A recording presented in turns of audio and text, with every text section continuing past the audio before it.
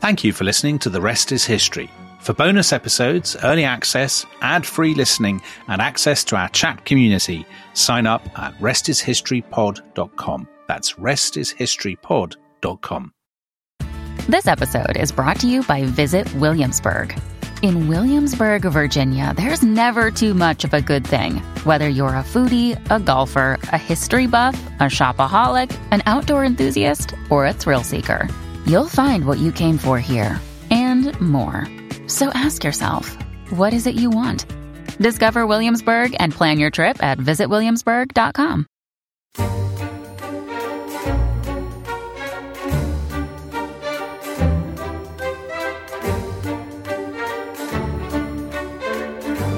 Hello, welcome to The Rest is History. Today we're going to be talking about one of the big isms. You know, you'll often meet a socialist, an anarchist, even a communist. It's very rare that you'll meet somebody who will willingly describe themselves as a fascist. So what is fascism? What are its roots? Are all fascists Nazis? Are any fascists Democrats? And are all fascists uniquely evil? Welcome to The Rest is History, the podcast that roams down the dark alleys of political history and shines a torch on the sometimes disturbing ideas that you find in the corners. I'm Dominic Sambrook, and with me is Chief Liberal Elite Investigator Tom Holland. Hello, Tom. How are you? Very well, thank you, Dominic. Thanks. So, Tom, we had the most colossal postbag on fascism, as you might expect. It's a subject that basically never fails to sell books or, let's hope, podcasts. So, what have we found? Share some of your questions that you've dug up. Well, looking through them, I think that large numbers of them are saying, actually, what is fascism? And there's a question from Kelvin that I think zooms in very well on perhaps what's the core issue. He asks, is there an actual historical definition of fascism, or is it more of a I know it when I see it type of scenario? And then he adds, for instance, could retrospectively the Spartans of ancient Greece count? So I think that at the heart is fascism something that can be abstracted from history? Is it something that can describe maybe an attitude towards authoritarianism or racism or whatever that is a constant throughout history? Or is it something that is rooted in very specific cultural, political, economic circumstances? And personally, I would go for the latter. I don't know how you feel. You're the modern historian. What's your take on that? I absolutely would go for the latter. I would say it is. People use fascist now to mean evil, don't they? Which I think is sort of wrong. I mean, I'm not saying fascists weren't evil, but it's not, to use it as a moral shorthand, I think is wrong. I think fascism was rooted in a very specific time and place. In the decades after the First World War, I think the First World War was absolutely central to fascism. And, historians, to answer Kelvin's question, historians have spent, enormous amounts of time and ink debating what fascism is. And they come back to, by and large, people like Robert Paxton and Roger Griffin, these sort of landmark historians of fascism, they come back to the same things. So it's rooted in a nation that has a sense of victimhood and humiliation, and often through war. And it strives for a kind of national rebirth. It rejects democracy. It defines itself against communism. It argues that there's room for a kind of revolutionary movement that will remake the nation and will restore its lost kind of virility and its lost pride, and create new men. In fact, will create a new kind of human being through speed and spectacle and technology and violence. And violence is always at the core of it. And you can see, I think, now maybe you'll disagree with me about this, Tom, but I think although you can see elements of all those things in earlier movements, and some of them are kind of timeless, the formula is very specific and is rooted in that experience of the First World War and the sort of sense of humiliation afterwards.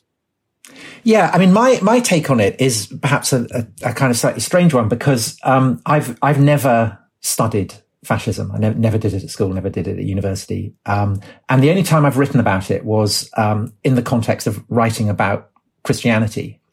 And it seems to me that fascism is the most profoundly revolutionary movement that Europe has witnessed, because it represents an overturning not just of institutional Christian norms, as the French Revolution and the Russian Revolution did, but an attack on some of the core fundamental values of Christianity that liberal post-Christianity has inherited. And I would fix on two in particular.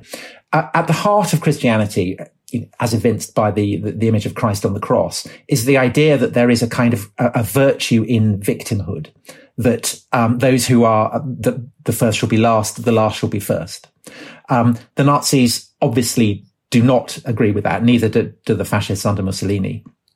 The other core Christian idea is that there is a universal human dignity, that all human beings are created equally in the image of God, and that, as St. Paul puts it, there is no Jew or Greek.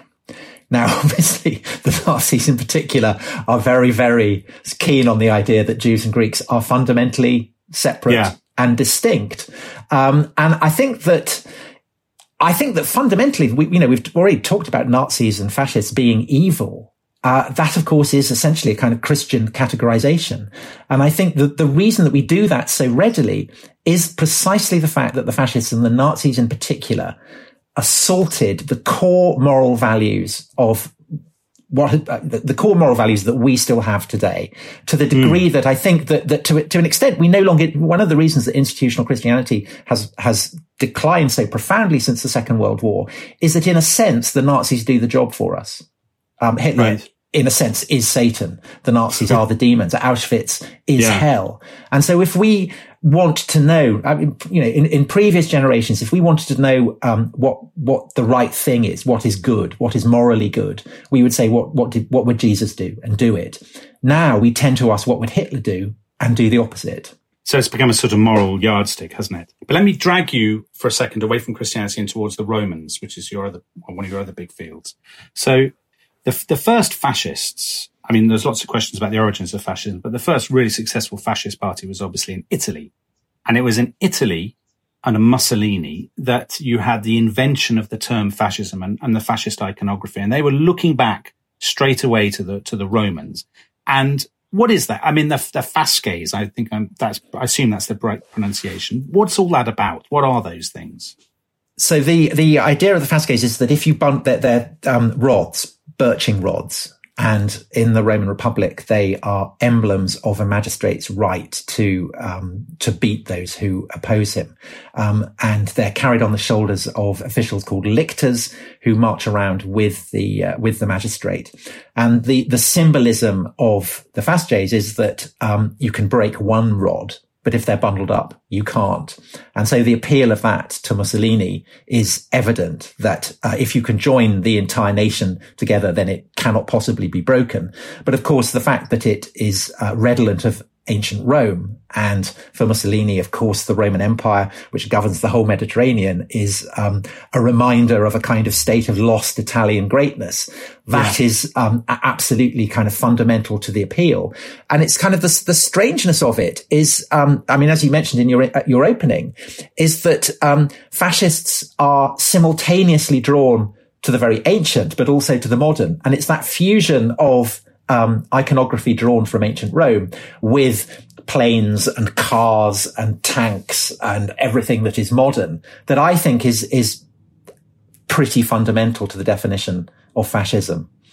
Yeah, I'd agree with that. I mean, Prashant Rao asks this question: who was the first recorded fascist?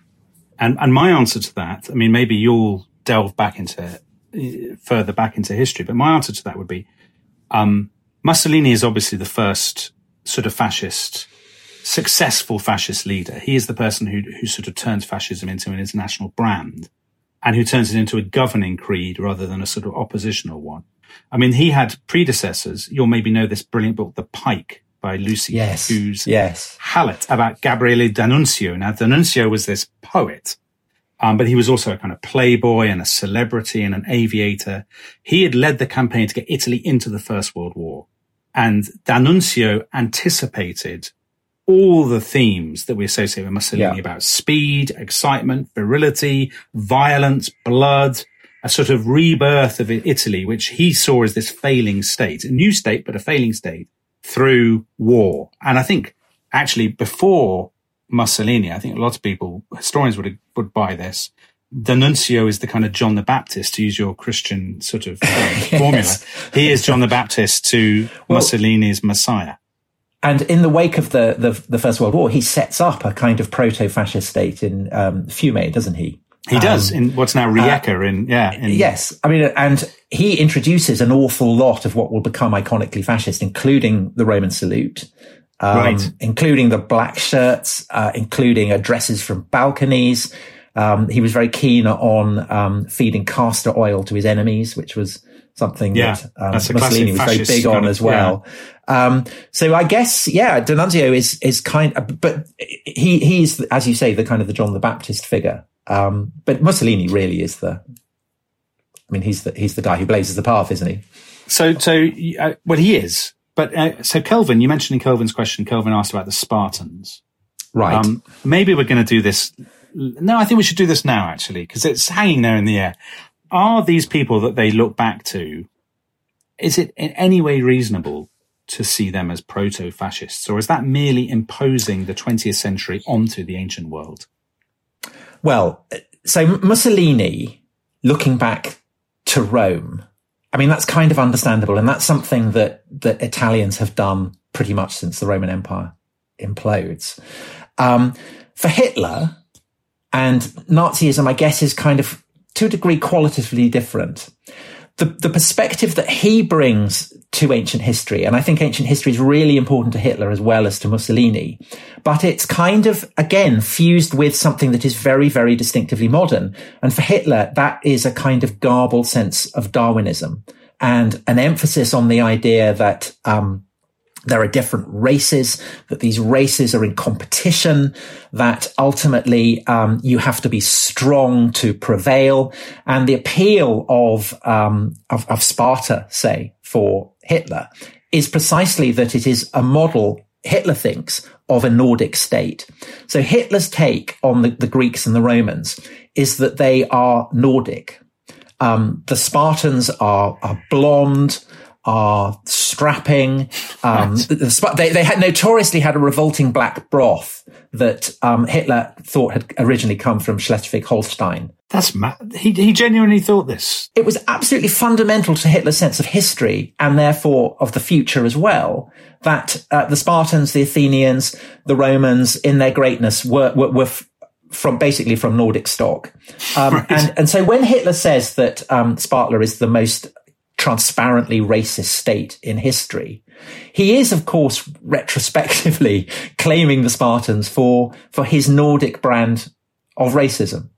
And this is also where the Jews come in, because what happens to Sparta, what happens to Athens, what happens to Rome, of course, they collapse. And so Hitler is obliged to explain why. And the reason he gives is that they are corrupted by the cosmopolitan universalism of the Jew Paul. And so there's this kind of grotesque paradox that one of the reasons that Hitler ends up targeting the Jews for genocide is that he is blaming them for Christianity and the universalism of Christianity. Wow. And he feels that, that when he proclaims a 1,000-year Reich, the only prospect of it lasting 1,000 years is if it doesn't share in the fate of Greece and Rome, if it doesn't get racially corrupted and therefore collapse and destroyed.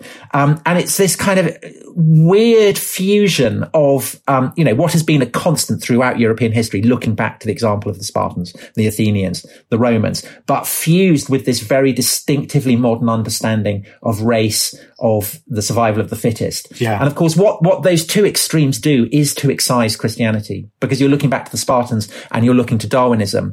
Everything in between is kind of dismissed.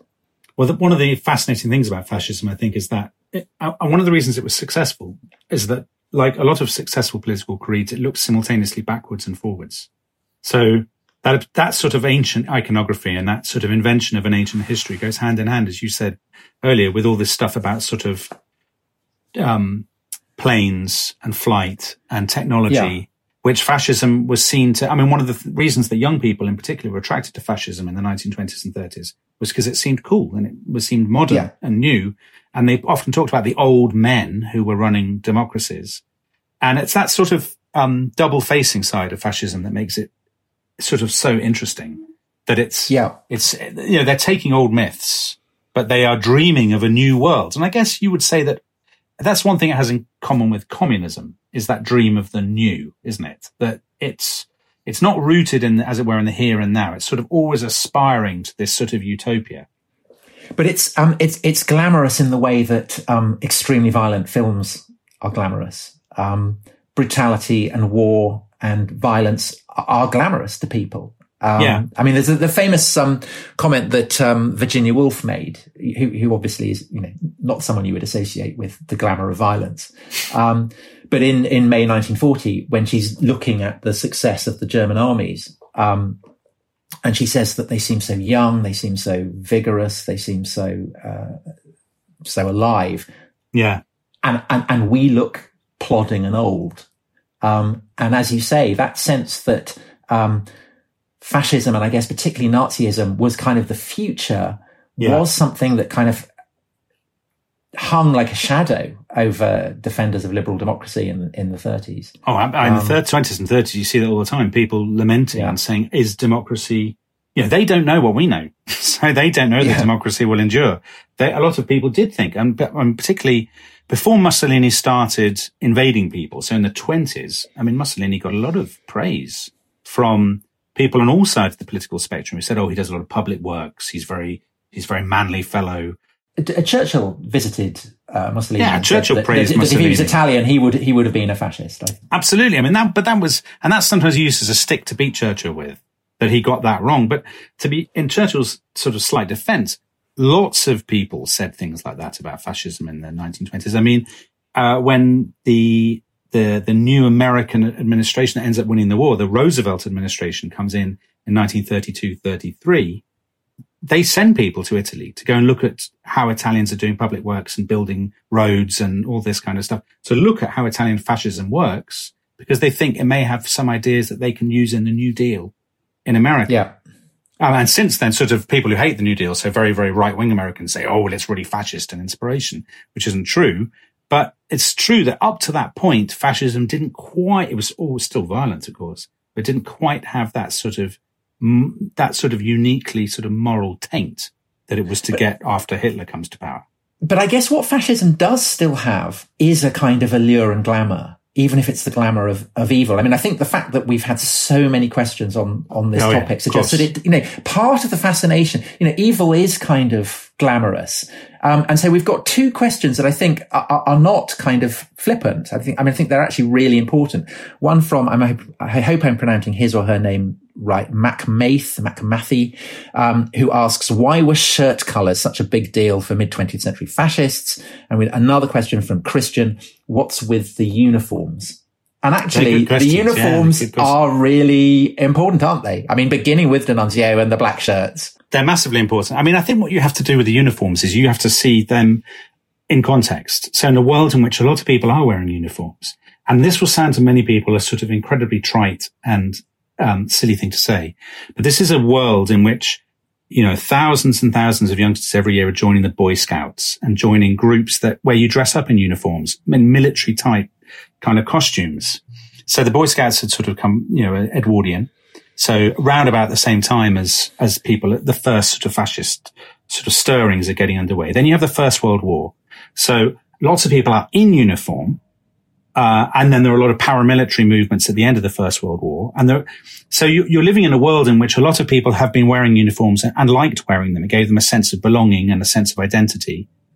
And it's part of Mussolini's sort of evil genius that he pushes the uniforms. And of course, Hitler does that later on when the Nazi party starts. The party is structured in a military kind of way. And there are sort of ranks and different kinds of uniforms and all the rest of it. And that gives it a sort of, it anchors it in that world in a way that people understand. And of course, as you know, what's sort of hanging over this is that to a lot of people at the time, the uniforms looked cool. They wanted to wear them. I mean, that's a terrible thing to say, but it's true. And even now, children, for example, have a fascination with the Nazis because they see them as they do with the forces of evil in Star Wars. They all have their ranks and they all have different helmets and they all have their different insignia. And that has a kind of weird hold over us, doesn't it? But I mean, you mentioned the Boy Scouts, and Baden-Powell was kind of fascinated by Hitler. Pretty much up to the start of the war. But there is also this kind of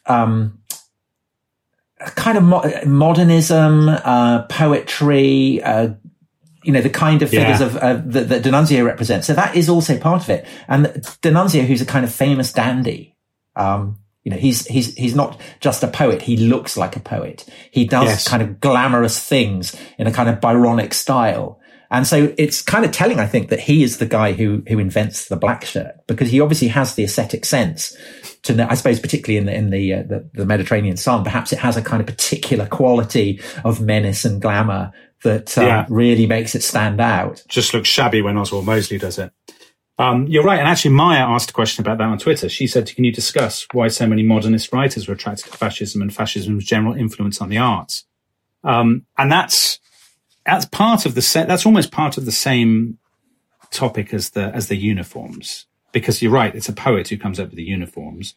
And, modernism, literary modernism or cultural modernism was all about excitement and style and breaking with the past and creating something new, and an intolerance of what they saw as the sort of the fusty old men who, with all their fudges and compromises. Wing collars and umbrellas. Right, exactly, that well. So if you've ever read the sort of, God knows who reads these things for pleasure, but the Italian futurist poets of the 1910s, their stuff is all about, smashing, destroying. Venice, isn't it? Destroy Venice.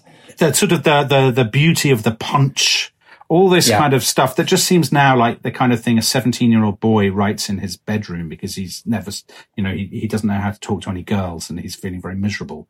That sort of literary aesthetic explains, I think, why a lot of otherwise intelligent people, kind of Wyndham Lewis type people, poets and stuff, flirted with fascism because they thought it was cool, exciting, radical, new, as opposed to the sort of, as you say, the sort of tweedy, wing-collary sort of world of the Edwardians.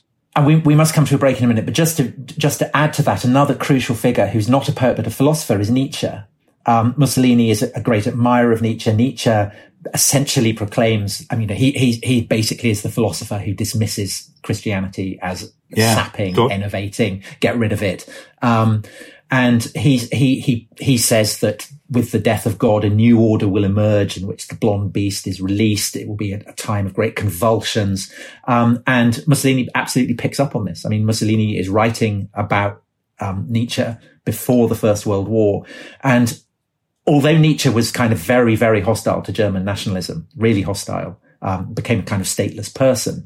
Even so, you can see in Hitler's perspective on history, his attitudes to classical antiquity, to Christianity, to Judaism, that there is a kind of garbled understanding of Nietzsche there. So I think that also is part of this kind of fascist mix. Yeah. But I think on that note, we must go for a break. So much to talk about. We will continue. I'm going to go and iron my black shirt and speak to you in a second. This episode is brought to you by BetterHelp. Bottling everything up is never a good idea. It can have terrible consequences. For instance, look at all the conflicts throughout history. I wonder how many of them could have been solved if they just talked things out. And Tom, I have a confession for our listeners. As you know, I've been really struggling with anxiety about the massive series that we've got coming on The Rest is History, all the prep we have to do for that series on the French Revolution, the First World War. It's all mounting up, isn't it? And when we talked it out, I felt so much better now that I got all those crippling anxieties and insecurities off my chest. If you want to talk, you can always talk to me. But if not, then I highly recommend therapy. It can help you learn positive coping skills and how to set boundaries. Therapy isn't just for those who've experienced major trauma. It empowers you, Dominic, to be the best version of yourself. If you want to give therapy a try, why not check out BetterHelp? It's entirely online, it's convenient and flexible, and it's really easy to get started. You just fill out a brief questionnaire and they'll match you with a licensed therapist. Get it off your chest with BetterHelp. Visit betterhelp.com/restishistory today to get 10% off your first month. That's BetterHelp, HELP.com/restishistory.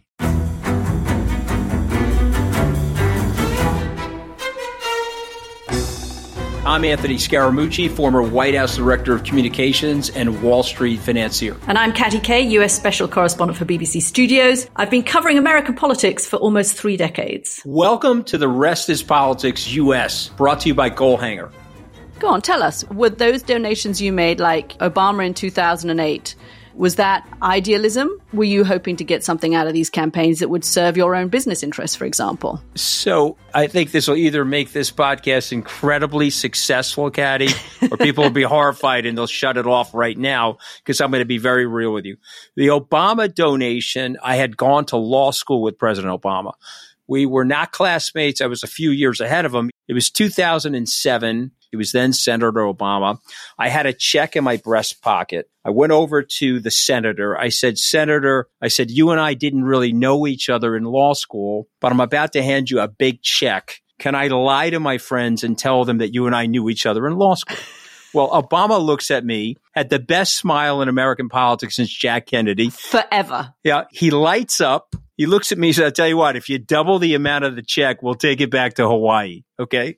And I looked at him. I said, you're done. I had another check in my pocket. I ripped it up. I doubled the amount of the check. And I'm going to tell you right now, I've been to more White House Christmas parties during the Obama administration than the Trump administration. In this pivotal year for the United States, democracy, and world affairs, Britain's biggest podcast, The Rest is Politics, is launching stateside. Uncovering secrets from inside the Biden and Trump inner circles and how they shape the world's most important economy, but also the global economy too. New episodes are released every Friday morning. Just search The Rest is Politics US wherever you get your podcasts.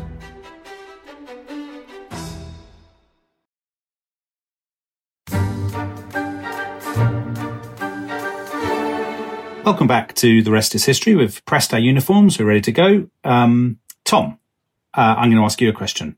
And I think what we should do, Tom, is get through loads of the questions because we've got so many. Got so many, haven't we? I think we got through about 2 in the first half, and we've got only about 500 to go. So let's see how many we can do. Chris Cope, I'm going to kick off with Chris Cope. Chris Cope says, are there any regimes today which would meet your definition of being fascist? Have you got any nominations? I don't think there are, because I think, as we've been talking, I think fascism is an expression of particular confluence of circumstances that essentially was brought to an end with the Second World War, with the deaths of Mussolini and Hitler. So, no, I don't think there are any. What do you think? You're maybe got a finger on the pulse of contemporary politics. Of course I do. No, probably not. I mean, for example, people might say Vladimir Putin is a fascist, but I mean, he's not a fascist. He doesn't believe in, he doesn't have a totalitarian regime. He doesn't believe in creating a new kind of society. He's an authoritarian, he's an authoritarian kind of nationalist, but that's not the same as being a fascist. I think people often sort of muddy those things. So I'd probably agree with you. No. Okay. Well, there's another question here from, definitely for you, Dominic, from Harold Wilson. Harold. And Harold Wilson is asking, does Salazar and Franco fit into the same mold as Hitler, or are they different in a substantive way? So again, this is really kind of focusing on the question is anyone who is a dictator a fascist? Is it to be a dictator and a fascist, is that synonymous? Well, I knew Harold Wilson would ask a good question. And that is a great question. It's one that's very popular. So I don't think Salazar, who's Portugal, and Franco, who's Spain, are fascists. They both flirt with elements of fascism, but they both actually end up, particularly Salazar, suppressing their local fascist parties after sort of flirting with them. They're both authoritarians. But the big, and they're slightly, they have good relationships with Mussolini and Hitler. But the big difference is Salazar and Franco just want to freeze their societies in aspic. They want to preserve the kind of very Catholic, conservative, landowner-dominated worlds of 19th century Portugal and Spain. They don't want to create anything new. They're not into the technology. They don't like big meetings of people. They don't like, youngsters sort of expressing themselves and excitement and speed. They want everything to be stuck. And that's the difference. They're not fascists in that sense. So they're reactionaries. Exactly. They're pure authoritarian reactionaries. And fascism may have reactionary elements and may do deals with reactionary people. So Hitler and Mussolini both did deals with conservative elites, but they were radicals. I mean, that's the interesting thing, that Mussolini started way on the left. He was a sort of radical socialist who then basically rebranded himself. But that's the great theme of the John Lukács book on the duel about Hitler and Churchill. That Churchill is a reactionary. Churchill is a kind of embodiment of an order that seems antiquated compared to Hitler, who is absolutely seems, in the summer of 1940 to be the embodiment of the future. And I really do think that Hitler is the most revolutionary figure in European history. I think he pushes, he tramples down more that Europeans over the course of the past 1,000 years have taken for granted than any other figure in European history. Whereas, as you say, Franco is, he makes the Virgin Mary a kind of an official in his regime, doesn't he? That's the interesting thing about Salazar. If you look at Salazar and Franco, Salazar was an economics professor, very highly respected economics professor in Portugal. Franco was a general in the Spanish army. So they're both, by their own lights, successful people. Mussolini, as well Churchill was, of course, descended from an aristocratic family, very successful politician. So they've got a stake in the system. Mussolini and Hitler were both outsiders. Hitler was a complete and utter nobody and a failure. So of course he wants to smash everything and revolutionize everything, because to him, the old world is associated with failure and misery and loneliness and all these kinds of things. And that's why his regime has an appeal to people who share that view. And their genius of both Mussolini and Hitler is to win all those people who are kind of losers, if you like, but also to win over and to do deals with the people who already have a stake, the landowners and stuff. Can I follow that up with a question from Johnny DeLay, which I do not feel qualified to answer, but you, I'm sure, do. And he asks, was fascism a revolution of the middle class? I think there's probably a lot of truth in that. So fascism often appealed to people who are kind of lower middle class or very upper working class. They're sort of respectable type people. And it's basically an antidote to communism. So that's something we haven't really talked about, Tom, is how much fascism is created as a kind of mirror image of communism. No communism, I think, no fascism. So people are drawn, the societies in which people are drawn to fascism tend to be ones where people are very, very worried about a red revolution. And that's obviously one reason why it starts in the 20s after the Russian Revolution.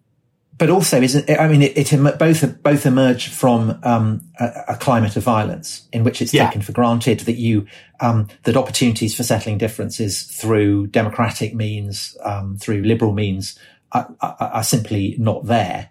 And so if you, if you're a communist beating up a fascist, and if you're a fascist beating up a communist, in a sense, you have a kind of mutual relationship there, because both of you are serving to rot the foundations of the liberal order that otherwise would regard both of you as the enemy. So there is a kind of absolutely. I think that's absolutely right.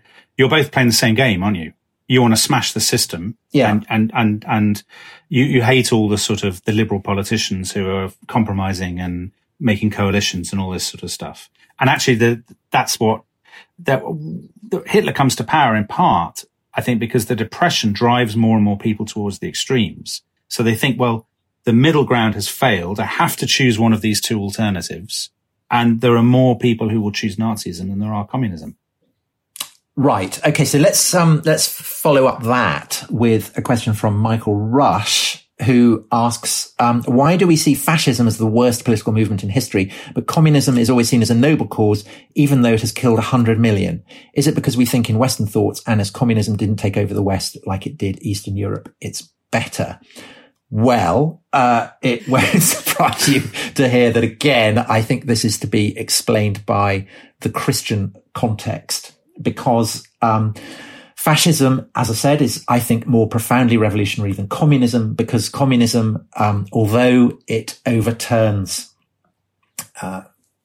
kings and churches and so on, it does so for reasons that goes with the grain of Christian history, the conviction that the poor shall inherit the earth, that the first shall be last, that at the end of days a new Jerusalem will descend on the earth. And the workers' paradise is a kind of essentially a riff on utopianism that we see throughout the course of Christian history, whereas fascism overtly goes against that. Fascism says that the weak should essentially be crushed and that racism is a moral good. And we find that profoundly offensive in a way that we tend not to find communism. You know, Tom, I sometimes shake my head and roll my eyes at your Christian stuff, but I actually buy that. I think that's a really good. I hope they cut this out, but I actually think that's a very good argument, because it's obvious that sort of well-meaning kind of, for one to use a sort of Daily Mailish word, bien pensant people sort of wince at anti-communism, don't they? They think, oh, well, communism wasn't so bad. They built nice nursery schools, or, there's a sort of... Yes.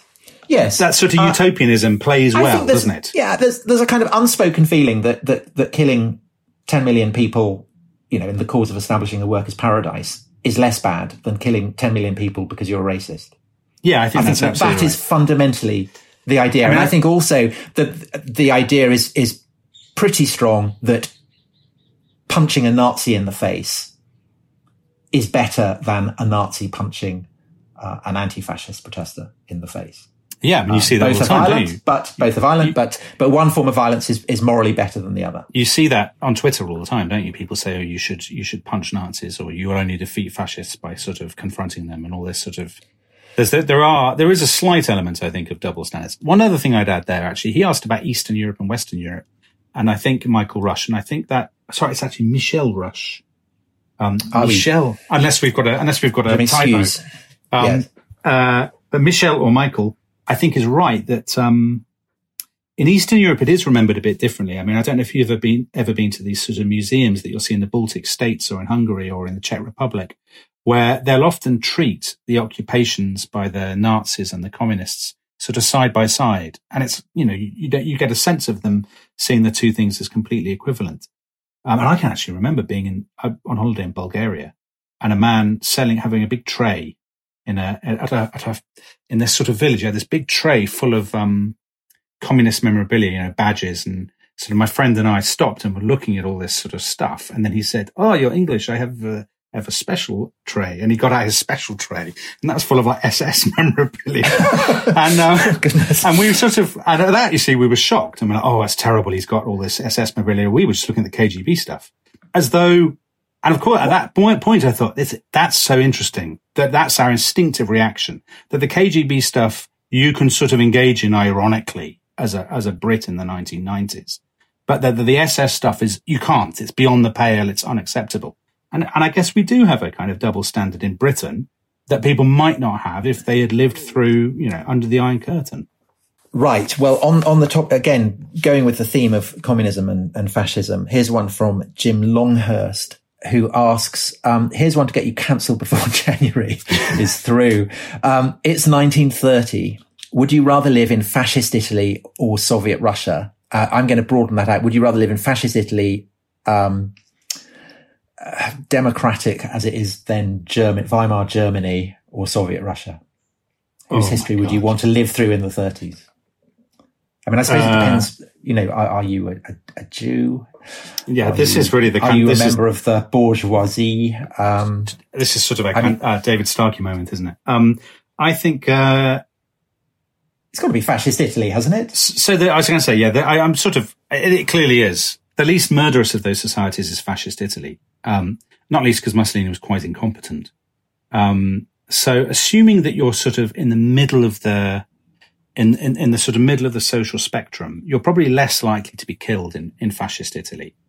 That's a terrible thing to say, but the Soviet Russia, I mean, of course, the more keen and eager a member of the party you are, the more likely it is that Stalin's going to kill you.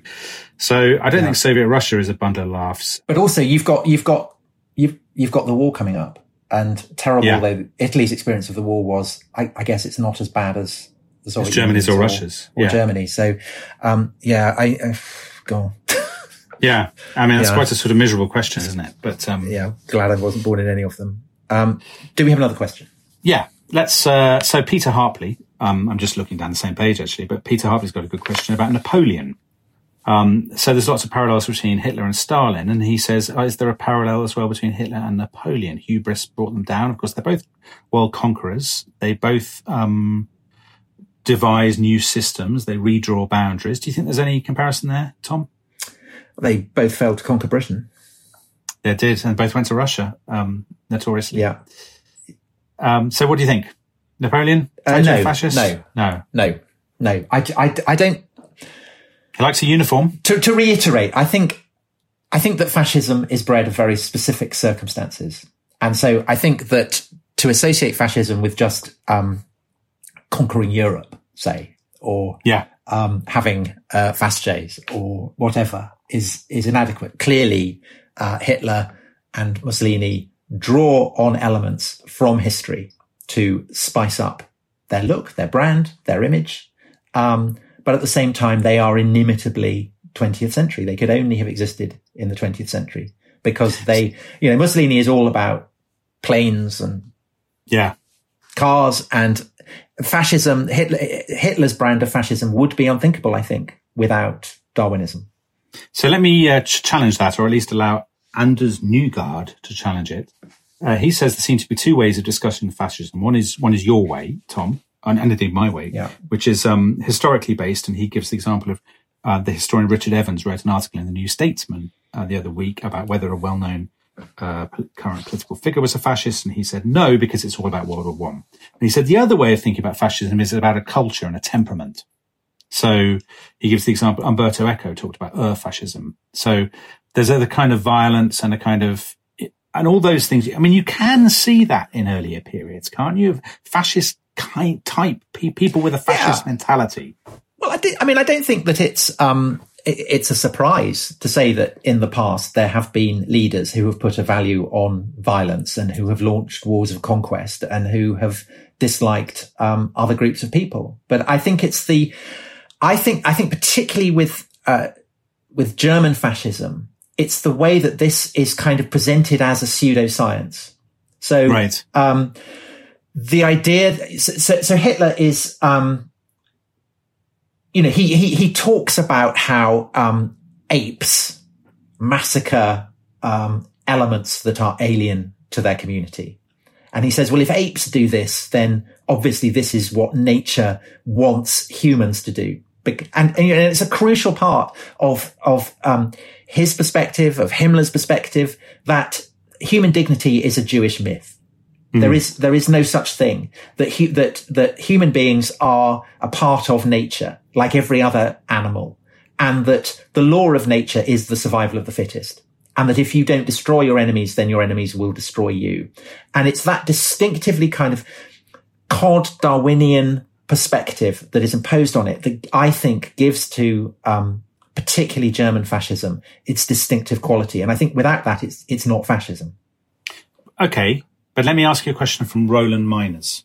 So Roland Miners wants to know about the Romans, and he says, how fascist were the Romans? Now, you've already said, it's a distinctive movement, early 20th century. And yet at the same time, you say, one of the things that's distinctive about it is its rejection of Christianity, so I'm wondering whether, to pick up Roland's question, you think that in a way fascism is turning the clock back to this whether you can see them, the Romans and the fascists, as bookends, and Christianity is in the middle, and there's a continuity there. That is how Mussolini and Hitler want to see it.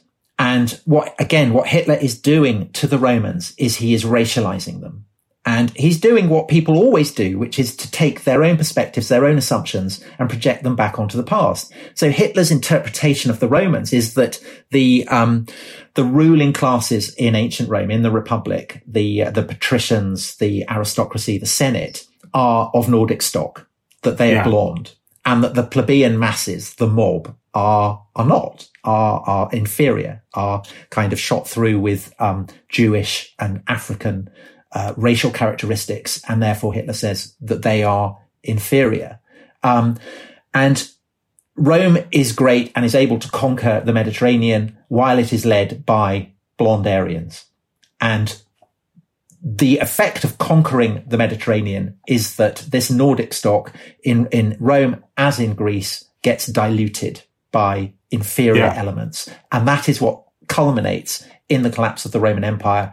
And this is ahistorical and it's ascientific, but it is a kind of way of understanding the world that is unthinkable without the legacy of Darwinian science. And yet, Tom, is there not? I mean, this is an immensely frivolous question, to which I'm no stranger to frivolous comments. Imagine that you took a Roman from the 1st century AD or something, and you dropped them in the 1930s. Is it not the case that they would look at Mussolini's Italy, or later on Hitler's Germany, and think of them as more sane, well-ordered, recognizable societies than what they would surely see as the sort of anarchic woolly confusion of liberal democratic Britain and France? Well, they would obviously recognise symbols and architectural styles because both Mussolini and Hitler are drawing on them. And that's like the cult of violence. It's easy. So it's easy for Mussolini because he's Italian. So this is part of the kind of the culture. For Hitler, Rome is the great archetype. He goes to Paris and says it's okay, but it's not as good as Rome. Rome is the. That's what he wants to build when the Nazis win the war. He wants to build a city that will very consciously and deliberately put Rome, ancient Rome, in the shade.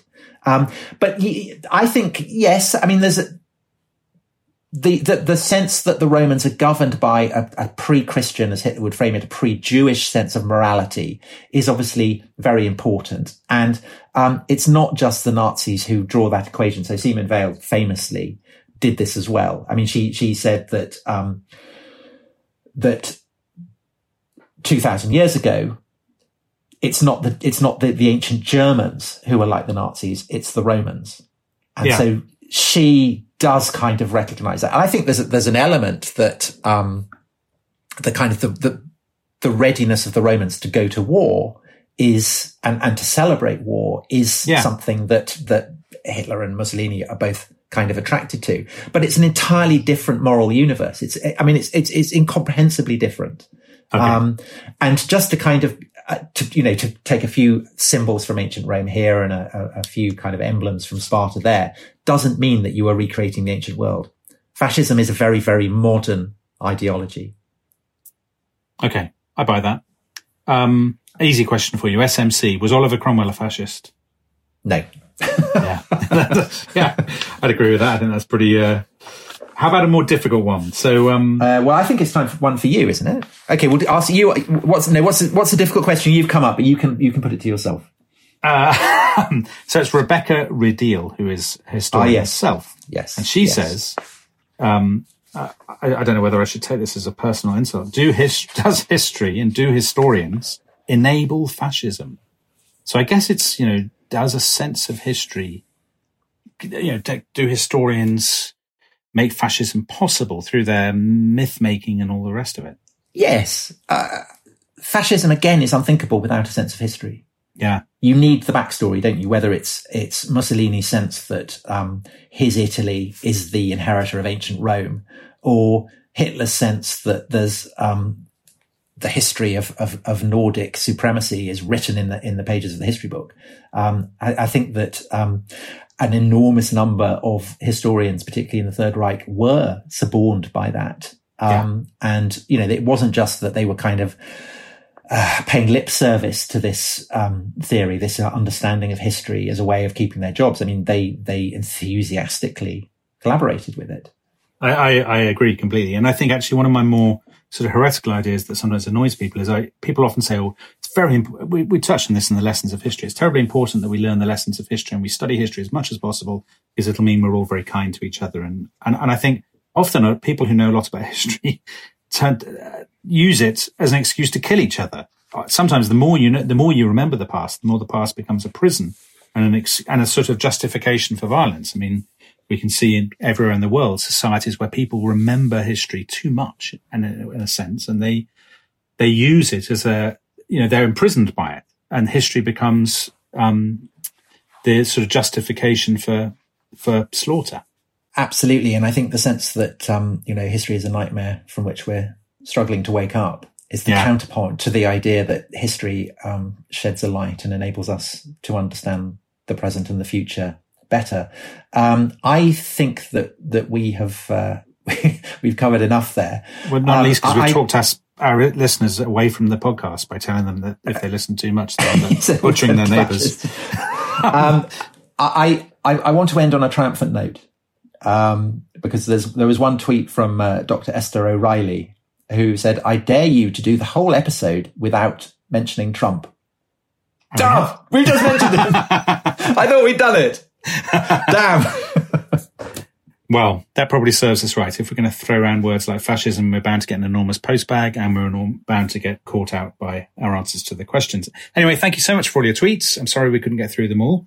Now, this Thursday, we have a very exciting podcast. It's all about the North-South divide in Britain, tea or dinner, bath or bath. And we have a brilliant guest, Dan Jackson, who wrote The Definitive History of Northumbria. So don't miss that. It's fascinating and it is fun in a way that fascism will never be. So bye for now. Goodbye.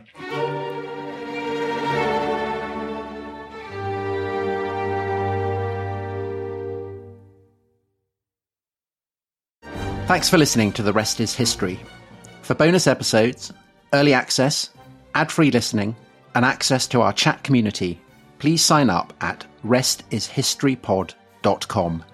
That's restishistorypod.com.